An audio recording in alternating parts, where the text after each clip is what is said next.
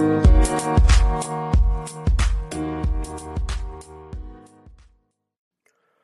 is up, guys, and welcome to another edition of the Market Marauder Show. Beating the market one trade at a time. Hope everybody's having a great week out there, able to lock in some profits in this volatile market that we have going on.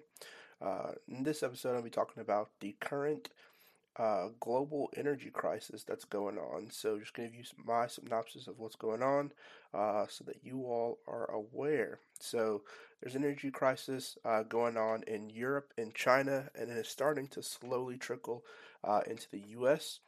The energy crisis in Europe and China are spilling into economic forecasts, supply chains, and beyond. Europe has for weeks been facing sky high natural gas and power prices, while China, the world's second largest economy, is facing electricity shortages that are hobbling factories. So, just going to give some highlights of some of the things going on.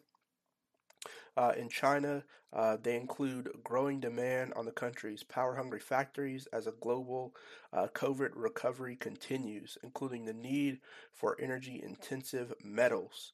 That has pushed up coal prices and peace notes, yet regulators have not allowed power companies to raise rates, so utilities have been slow to boost operations.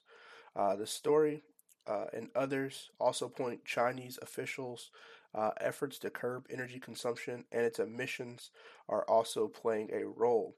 Now, in Europe, where natural gas prices are tethered to both regional and global forces, it's perfect storm ranging from higher gas demand due to cold weather or cold winter weather, then summer heat in multiple regions, but also EU carbon permit policies, lighter winds, and constrained Russian supply, and more. So there are a lot of things going on with the Europe side of it. So analysts from Goldman Sachs basically forecast from China's GDP growth this year to 7.8% from the 8.2%.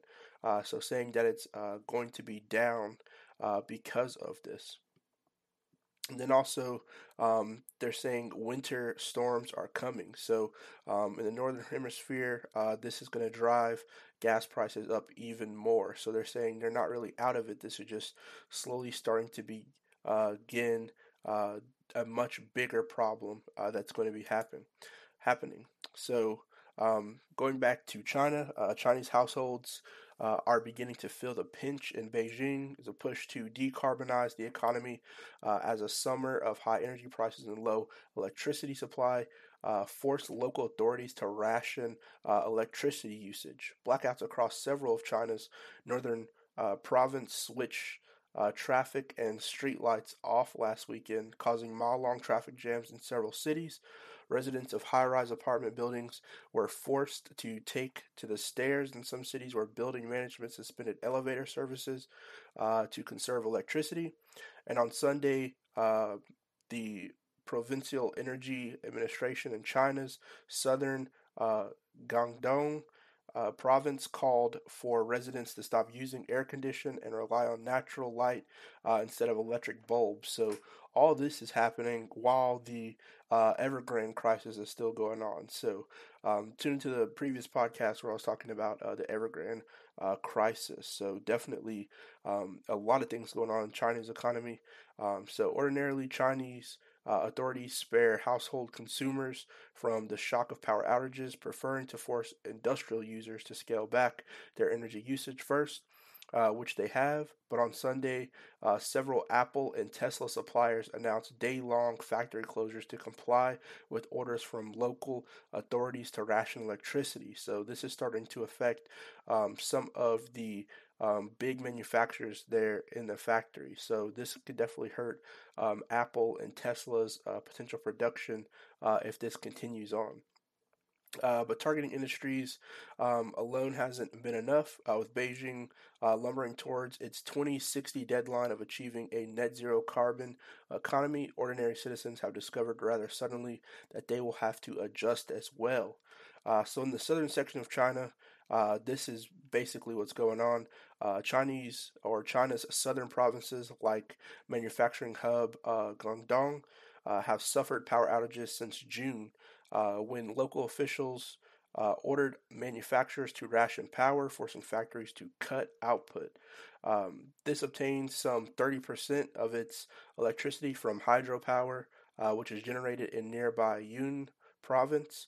But a warmer than average summer drained reservoirs and evaporated energy supply in Yunnan. So basically, they tried to combat it by using hydropower, but the water was being evaporated too fast. At the same time, surging export volumes caused a spike in industrial energy demand in Guangdong, leading a power shortage. Yun's capital or Yun's local demand for hydropower has spiked too. Beijing pushes to decarbonize its um, its sector, prompted power-hungry aluminum smelters to relocate to hydro-rich province. The increased presence of metalworks heightened competition for local green energy. So green energy is doing well over in China. So in the north portion of China, in China's northern provinces, the nation's coal country, the more uh, they're more reliant on fossil fuels for energy than the southern counterparts. So the arid and frigid north relies heavily on coal-fired power plants to generate electricity, which has made it difficult for authorities to meet Beijing's low quota for carbon emissions, which the government introduced in 2019.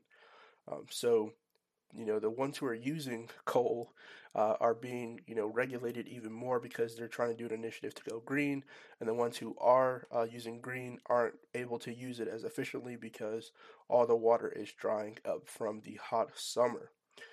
So this has trickled down to the consumers of China. So with production costs ballooning, China's energy producers are lobbying the government to permit the unthinkable, which is to let the consumers bear the cost.